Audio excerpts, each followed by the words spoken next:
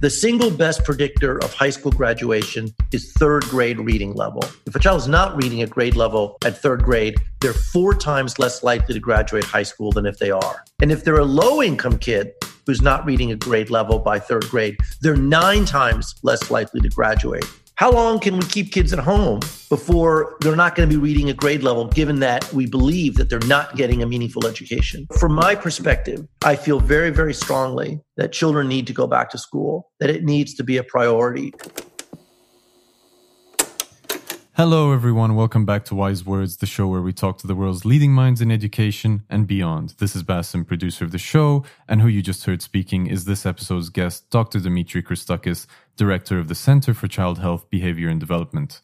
If you're a returning listener, you may have heard him speaking in a previous episode last December where he discussed early childhood education and the role of tech. This time, he joins us to discuss public health education in the context of an ongoing global pandemic. A lot of great things to learn from this discussion, recorded back in July. And once again, thanks for joining us, and let us know your thoughts by sending us a message on our social media channels through the links in the description. And don't forget to subscribe to Wise Words if you haven't done so already on iTunes, Spotify, SoundCloud, or your preferred podcast app. We'll now switch to host and CEO of Wise, Stavros Giannouka, to kick off the show.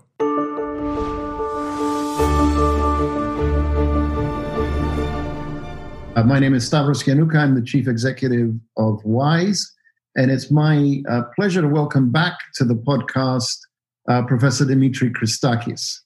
Professor Christakis is the George Adkins Professor of Pediatrics at the University of Washington and the Director of the Center for Child Health, Behavior and Development at Seattle Children's Research Institute, and he's an attending pediatrician at Seattle Children's Hospital.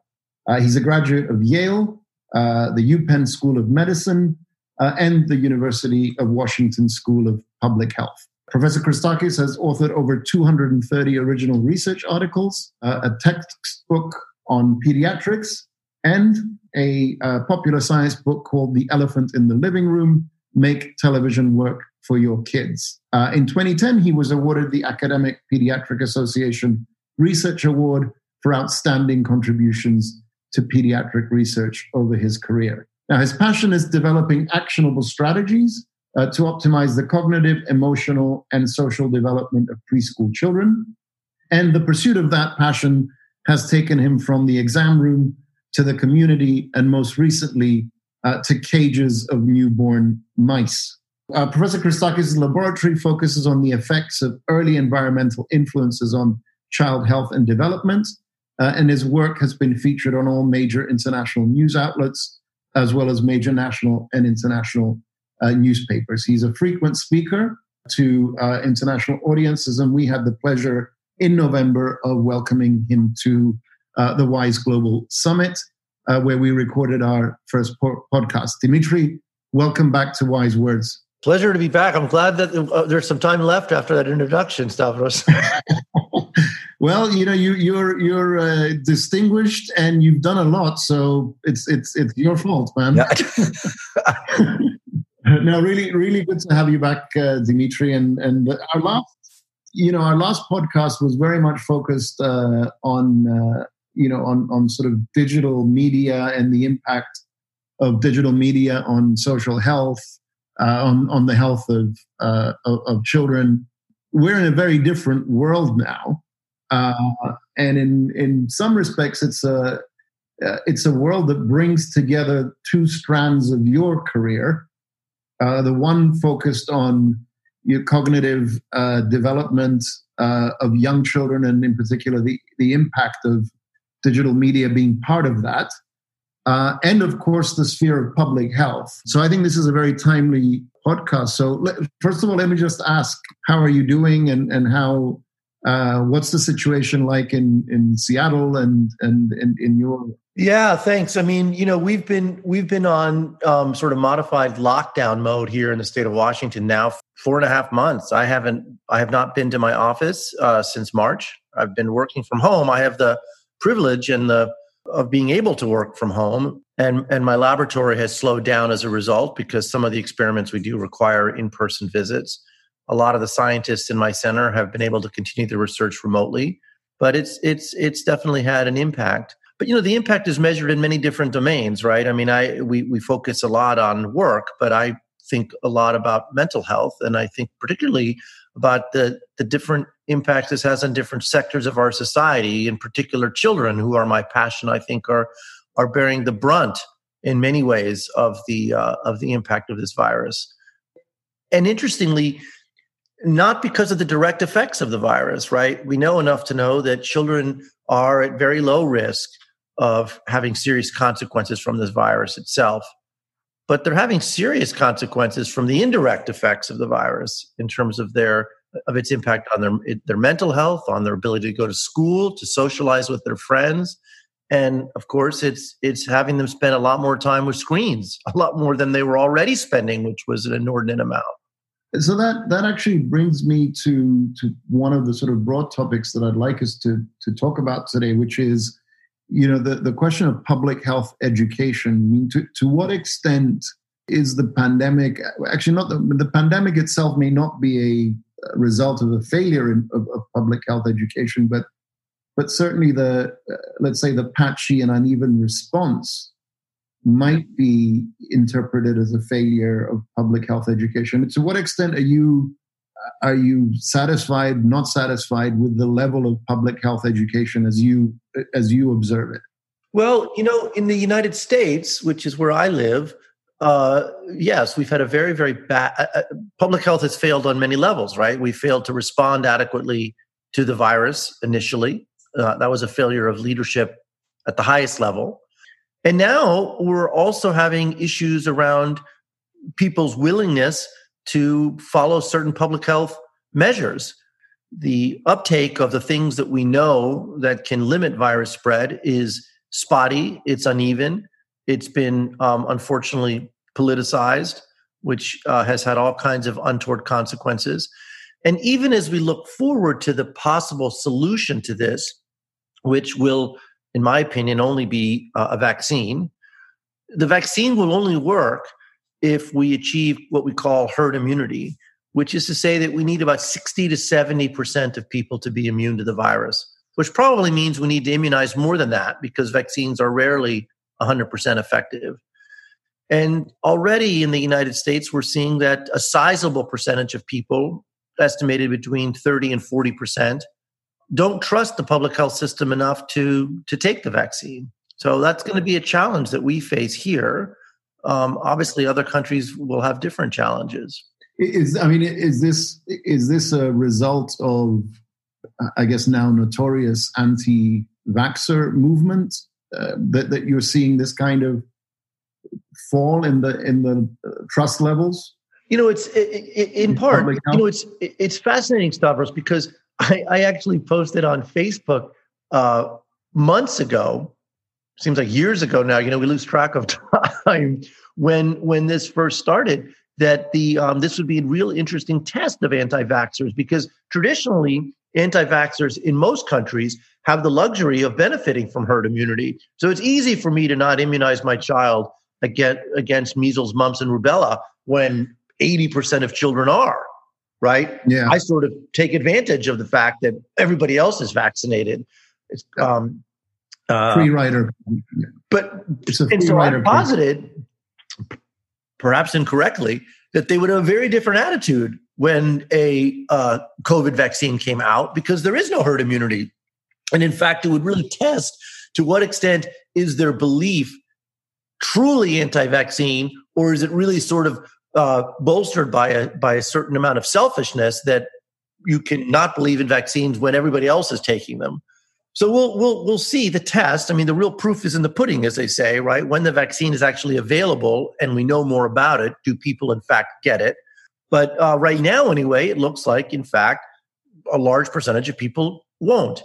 Part of that, I think, is the anti-vaxxer movement, as you said. And I think part of it here has been kind of, again, a misrepresentation or a poor communication plan about how this vaccine is coming to market. All of this talk of Operation Warp Speed, that we've never brought a vaccine to market this fast, which is in fact true. It's remarkable. I mean, if this vaccine is in fact in the field in January, which is the earliest projection, it will be a period of 6 months. And the fastest vaccine we've ever brought to market before has been 4 years. So it is, in fact, remarkably fast. But all of that communication strategy around how fast we're bringing it has led some people, I think, understandably, if not rightly, to question whether or not corners are being cut, whether or not this vaccine is going to be as safe as it otherwise would be. And the other interesting thing about this vaccine, Stavros, is that it's going to be a very, very different approach, right? Traditionally, in most countries, we vaccinate children to protect the rest of us. We do this for two reasons. One, children are typically at greatest risk for most infectious diseases. And two, they're notorious for spreading diseases amongst themselves and to parents. So the typical strategy has been to vaccinate children and to require vaccination for school entry as a way of achieving a high level of penetrance. Well, this virus is very, very different from what we know. From what we know, it doesn't actually impact children very much at all. And it's not yet clear to what extent children actually transmit it. Emerging evidence suggests that they are not important vectors the way they are with other infectious diseases. But the simple fact that they're at low risk for the disease means that they would be they should be the last group to be vaccinated, right? Because whatever we do, whenever you do a vaccine, whenever you do any treatment, you always want to make sure the treatment is not worse than the disease. So until we know a lot about this vaccine, we shouldn't vaccinate people for whom the disease itself doesn't pose a huge risk, especially if they don't transmit it. So I think it's going to have serious implications for how we achieve herd immunity. It's going to have to be that we make adults get vaccinated, which is something we've never done, right? It's going to be, instead of schools, it's going to be workplaces that say, you can't come to work if you're not vaccinated. It's going to be an interesting challenge. Yeah, and again, I mean, just to sort of reflect on what you said earlier, that again is also going to be another test of how committed certain people are to this idea of not vaccinating if they're unable, say, to access their workplace without some sort of certification. But on the broader issue, though, of this kind of skepticism towards vaccines and more broadly science, I guess. I mean, I had written several years ago about this, and you cited a couple of interesting studies that actually showed an almost inverse correlation between levels of education and skepticism towards science, particularly in the West. So, if you had a college degree in the West, you were more likely to be skeptical about things like vaccines than if you had a high school diploma. Do you have any thoughts about why and how we got ourselves into this situation, and what might we do about it?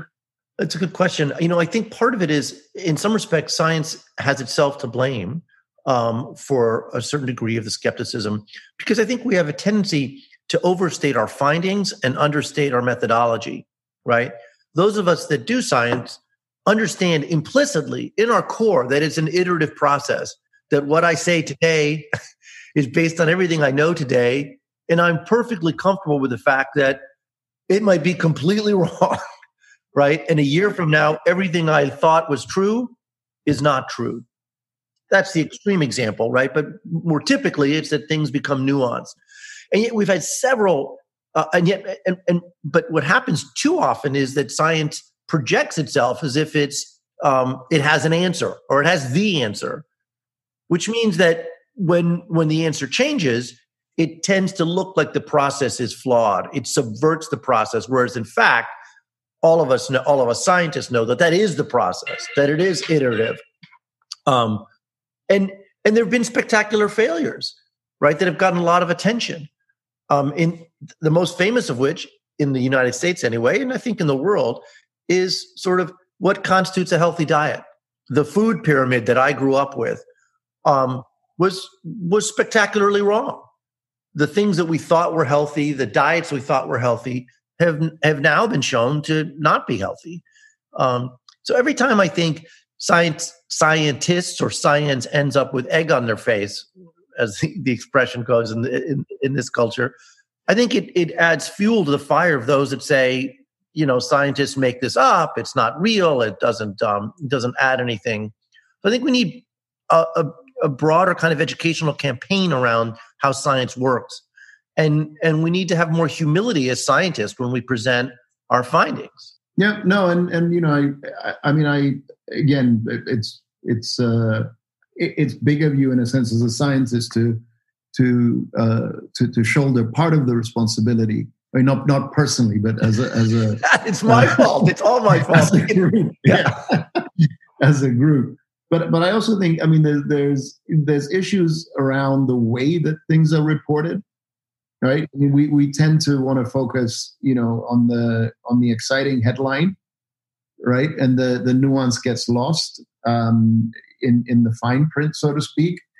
I think the sort of attention or short attention economy that we've kind of gotten ourselves into favors the kind of the 10, 15-minute TED Talk, over the, the longer, again, more nuanced, perhaps more boring conversation around what it is that we really know and don't know.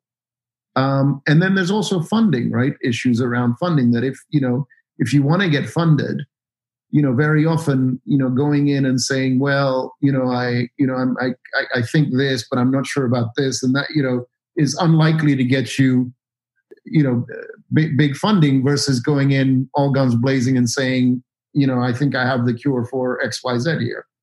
So, I mean, it's a complex issue, I guess. I agree. I agree. Is coming from. I agree. And regrettably, at least in the United States currently, the distrust of science, the distrust of education, is being propagated by people fairly high up in our administration.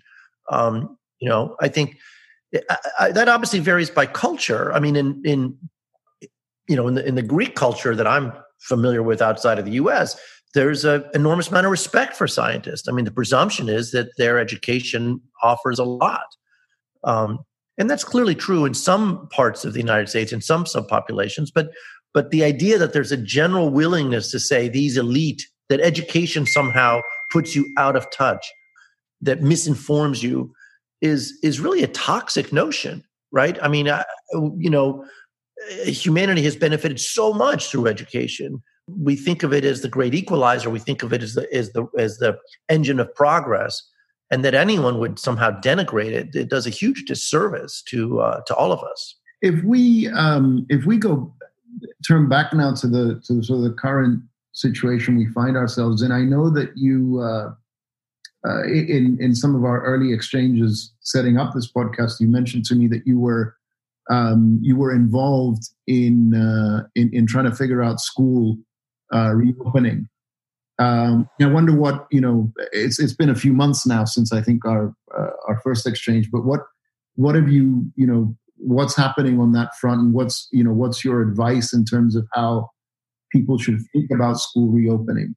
It's been the major focus of my work really since the pandemic started here. I mean, it impacted me personally. Both of my children were in college, and both of them had to come home and miss out on sort of essential opportunities for learning that happened in person. I mentioned before that we know that young children are not affected by the virus. It's worth putting some numbers to it for your audience, so because I think parents are unduly concerned. So if your child, when I say child, under the age of 18, gets COVID, there's about a 1 in 500 chance that they will be hospitalized. And there's a 1 in 100,000 chance that they will die from it. To give you some perspective, there's a 1 in 15,000 chance that your child will be struck by lightning over their lifetime. So much more likely to be struck by lightning than they are to die of COVID, even if they get it. Now, there is a risk that they might transmit it to other people, including to vulnerable adults in our own homes. So that's a real risk. But we have to start with the understanding that the children themselves are very, very low risk. Now, what are they at high risk for? They're really at high risk for having significant detriments to their education from not being physically present, particularly the youngest kids. In the US, and I think in most of the world, we went from a situation where none of us really knew what distance learning was. None of us were really very prepared for it, either the school systems, the teachers, the students, overnight to transitioning to this distance learning model. People that do distance learning, even those that are advocates for it, fully admit that it doesn't work for primary school kids. The idea that you would expect a 6, 7, 8-year-old to stare at Zoom all day and get the same educational experience that he or she would get in person, both, by the way, from the cognitive perspective, right? The transmission of information, if you will, the simplest, most fundamental element of education doesn't lend itself very well to young children learning through a screen. Never mind the fact that a huge amount of the educational experience for kids that young is their social emotional learning, their peer interactions, all of which requires that they be physically present. We've prevented these kids from having an in-person experience for about 4 months. I want to give some more numbers to put some context here. Given that we believe that primary school education doesn't work through a distance model, we have to operate in the assumption that unless parents were homeschooling their kids, many children weren't getting much of an education at all. Now, how does that play out at a population level? Well, the single best predictor of high school graduation is third grade reading level. If a child is not reading at grade level at third grade, they're 4 times less likely to graduate high school than if they are. And if they're a low-income kid who's not reading at grade level by third grade, they're 9 times less likely to graduate. How long can we keep kids at home before they're not going to be reading at grade level, given that we believe that they're not getting a meaningful education? So from my perspective, I feel very, very strongly that children need to go back to school, that it needs to be a priority, that primary school children in particular need to be physically present for however many hours a week we think they need schooling, and that middle and secondary kids need to have some physical presence and some blended model with distance learning. How do we get then kids? I mean, there's a couple of things to unpack, right? One is, you've again, I think, highlighted an interesting shortcoming in most people's, education, let's say, and that's, how to assess and think about risk. We're notoriously bad at doing that, left to our own devices. And I don't think our education system actually does a very good job of teaching us how to think about risk. So there's that sort of element to what you said. And then the second, of course, the more immediate issue is around, okay, so how all of what you said, resonates. How do we then make sure that reopening is quote unquote safe? Right. So the first thing we have to say is that it's not going to be 100% safe. And I think that's what the very first barrier we have to overcome is this expectation that school is going to be completely safe. It's not. It never is. It never was. Correct. It never was. It never was. That's exactly right. Right. So, that has been the first kind of misrepresentation of this situation. And in fact, on the task force that I'm on, where I can't speak to the recommendations, are coming out next week. That was sort of what the school superintendent, the school representatives started with. We'll go back to school when it's safe. And I asked them what does safe mean? And they said, well, when there's no risk of children getting COVID. That may be 5 years from now, right? I mean, because even when we have a vaccine, there's still going to be some transmission. I mean, there's never going to be zero. So that said, there are many things we can do to reduce the risk and make it safer, or as safe as possible, if you will. And those include the things that we already know: hand hygiene, social distancing, mask wearing for kids who are old enough and developmentally able to do so. I think the most important thing, though, we should think about is protecting the people in the school system that are at high risk. So teachers and staff, they should have medical grade personal protective equipment to protect themselves. And we know from the medical setting that if you use personal protective equipment and take the appropriate steps, your risk of contracting the disease can be vanishingly close to zero, even in the medical setting, which is a very, very high risk one. So teachers and staff can be safe if we give them the opportunity and the tools to be safe. Students can reduce their risk by by some structural things, by trying to reduce the class density, by having them wear masks, we talked about social distancing.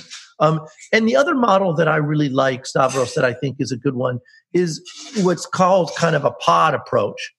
So to take students and create classes or pods that stay together, so they don't mingle with other students.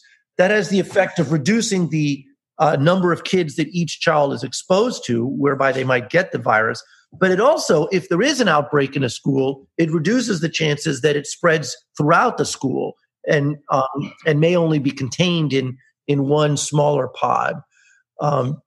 So those are the sort of the simple steps that can be taken to reduce the risk. But and the other part of this, we talked about science before.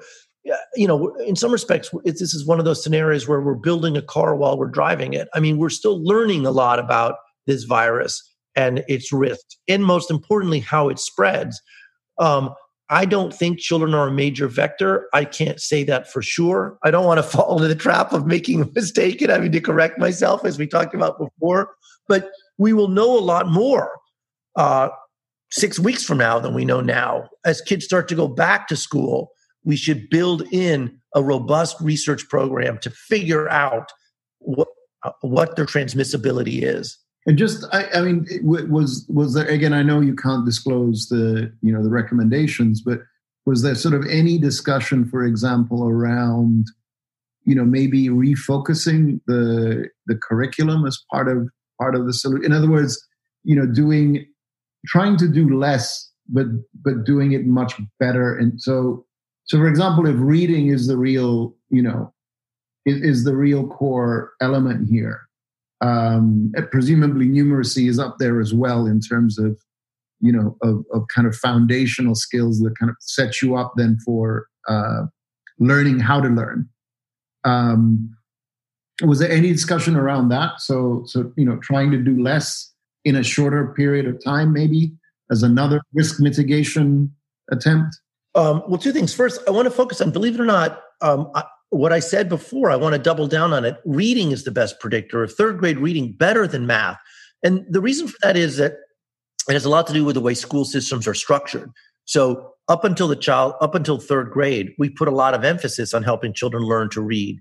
Starting from fourth grade on, we use that skill as a way to get them to learn more, right? So even the numeracy we do early on is less important than the reading, because if you can't read well, fluently, you don't learn math either, because there's math textbooks are one of the right? The school switches to an expectation, a foundational expectation that you're able to read well. And they stop trying to teach you to read after third grade. So it's the single best predictor. We did not get into curricular elements. It's an interesting point you made. We did talk about children's mental health quite a bit, because I think that's going to be one of the things that schools are going to have to deal with in a way they haven't before. Data from China suggests that there's about a 25 to 30% increase in depression and anxiety in kids that have been locked down. So they're going to be returning to school not only probably 6 to 9 months behind in terms of their cognitive skills, but they're going to have an increased risk, or there's going to be an increased prevalence of psychological problems that teachers need to be prepared to recognize, to deal with, to make referrals as needed. Again, we already, in the base case, we have extraordinary expectations of our teachers, not just to teach our children, obviously, which is sort of the fundamental aspect of their job, but all of these other things that are typically foisted on teachers, we're foisting a lot more on them now. So, I hope they're up for the challenge. One of the things that we've been sort of talking about as WISE, through this podcast, but also through our digital convenings is the extent to which this crisis is an opportunity to have a fundamental rethink of how we do education, what we teach, when we teach. And it sounds to me, though, that we're maybe not, not thinking aggressively enough. Maybe, I don't know if that's the right word, but I mean, let me give you an example. If we're worried, as you rightly say, that, kids have now lost, a good 4 months of education, right? Or maybe more, right? And if this is, if this virus is going to be with us for at least another year, what are we going, why aren't we talking about some sort of remedial education, or even rethinking the whole, structure of the school, of the academic calendar? I mean, why are we stuck on a September to June absolutely schedule, which, as far as I can tell, is purely was designed to accommodate the Northern Hemisphere agricultural cycle? That's exactly what it was.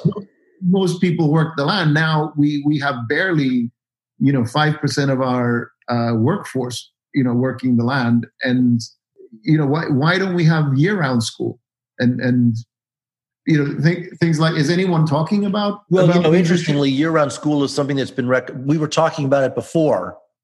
Yeah, some of us were. I was for a lot of reasons that have nothing to do with COVID, that have a lot to do with the fact that there's what's called the summer learning loss, right? So the reason I said kids are going to be 6 to 9 months behind is because many kids, particularly low-income kids, show up having lost 3 months from the summer.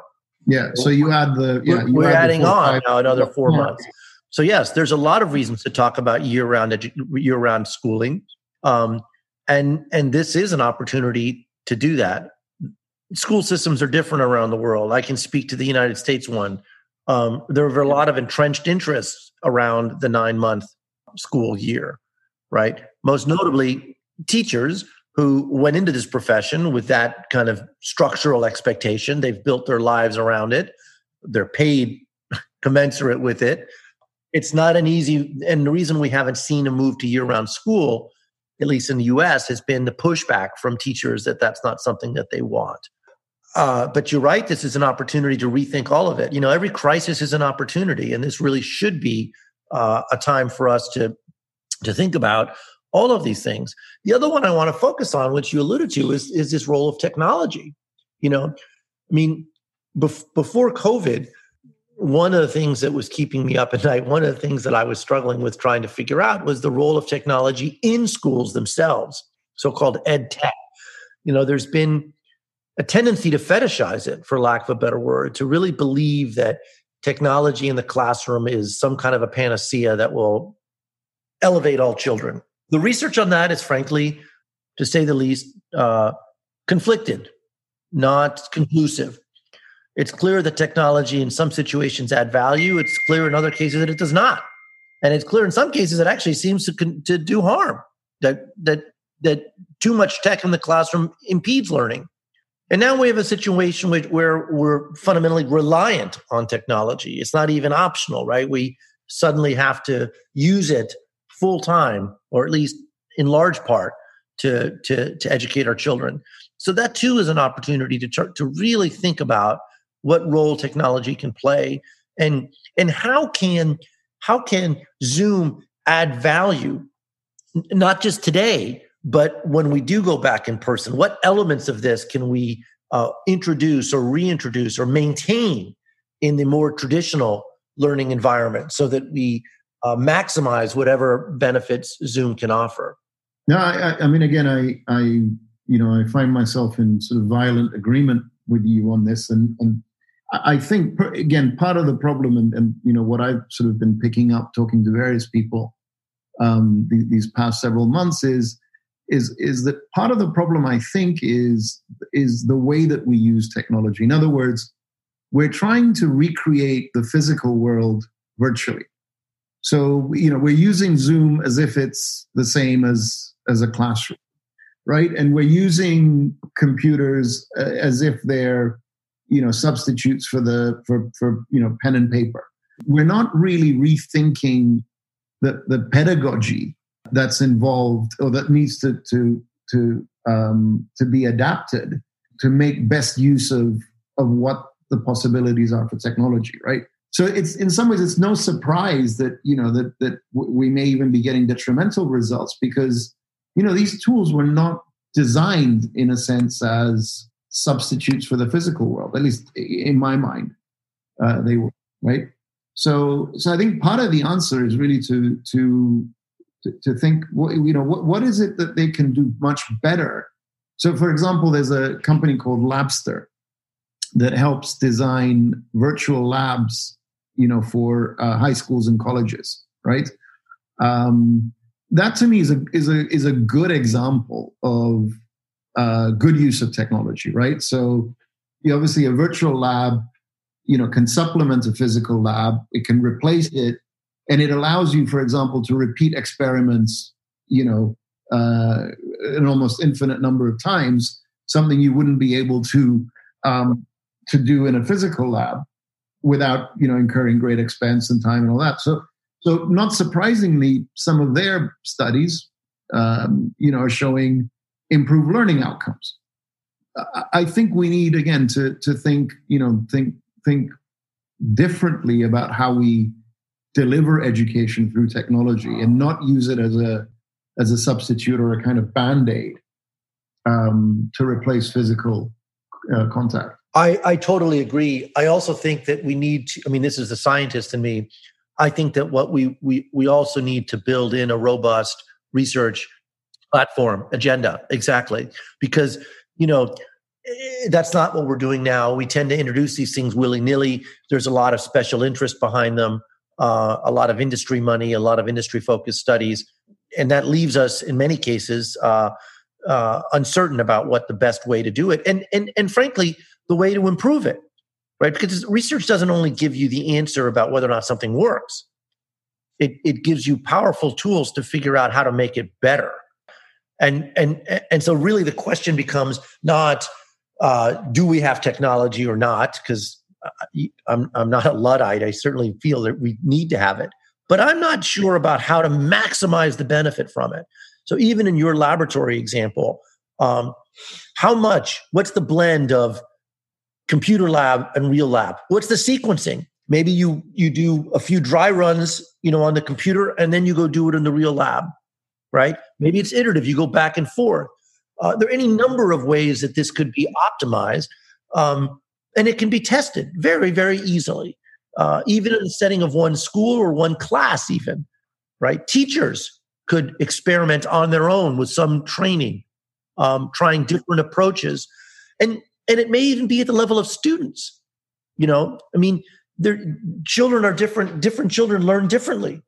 And that's the other challenge around technology is that we've introduced it whole cloth, one laptop per child, or an entire classroom that's now computerized.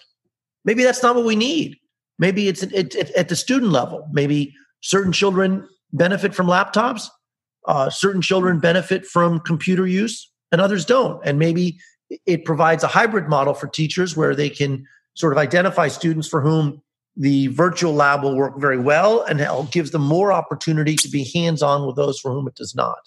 No, Dimitri, you touched, I think, on a point that I know is close to the heart of what we're trying to do at WISE, which is to sort of introduce this idea of embedding innovation labs within our education systems, precisely to do what you're saying, right? To test new approaches, whether these involve tech or not, but to do so in a kind of systematic, rigorous way, so that we finally get a good handle on what works and what doesn't when it comes to learning.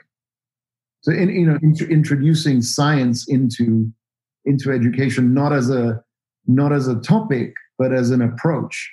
Absolutely. And you know what? What's terrific about that, Stavros, is that the children themselves can then become part of it. What better way to sort of convey the role that science can play than to let students know that actually we are studying how you learn, and you're part of that.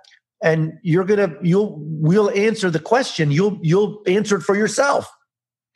I found that, this approach worked better for me. In fact, why not have the students be part of the science experiment, collect the data on themselves, look at the data, see how, in fact, it's working or not working? What better way to teach the scientific process? So what are you going to be, looking ahead at the next, 6 months or so?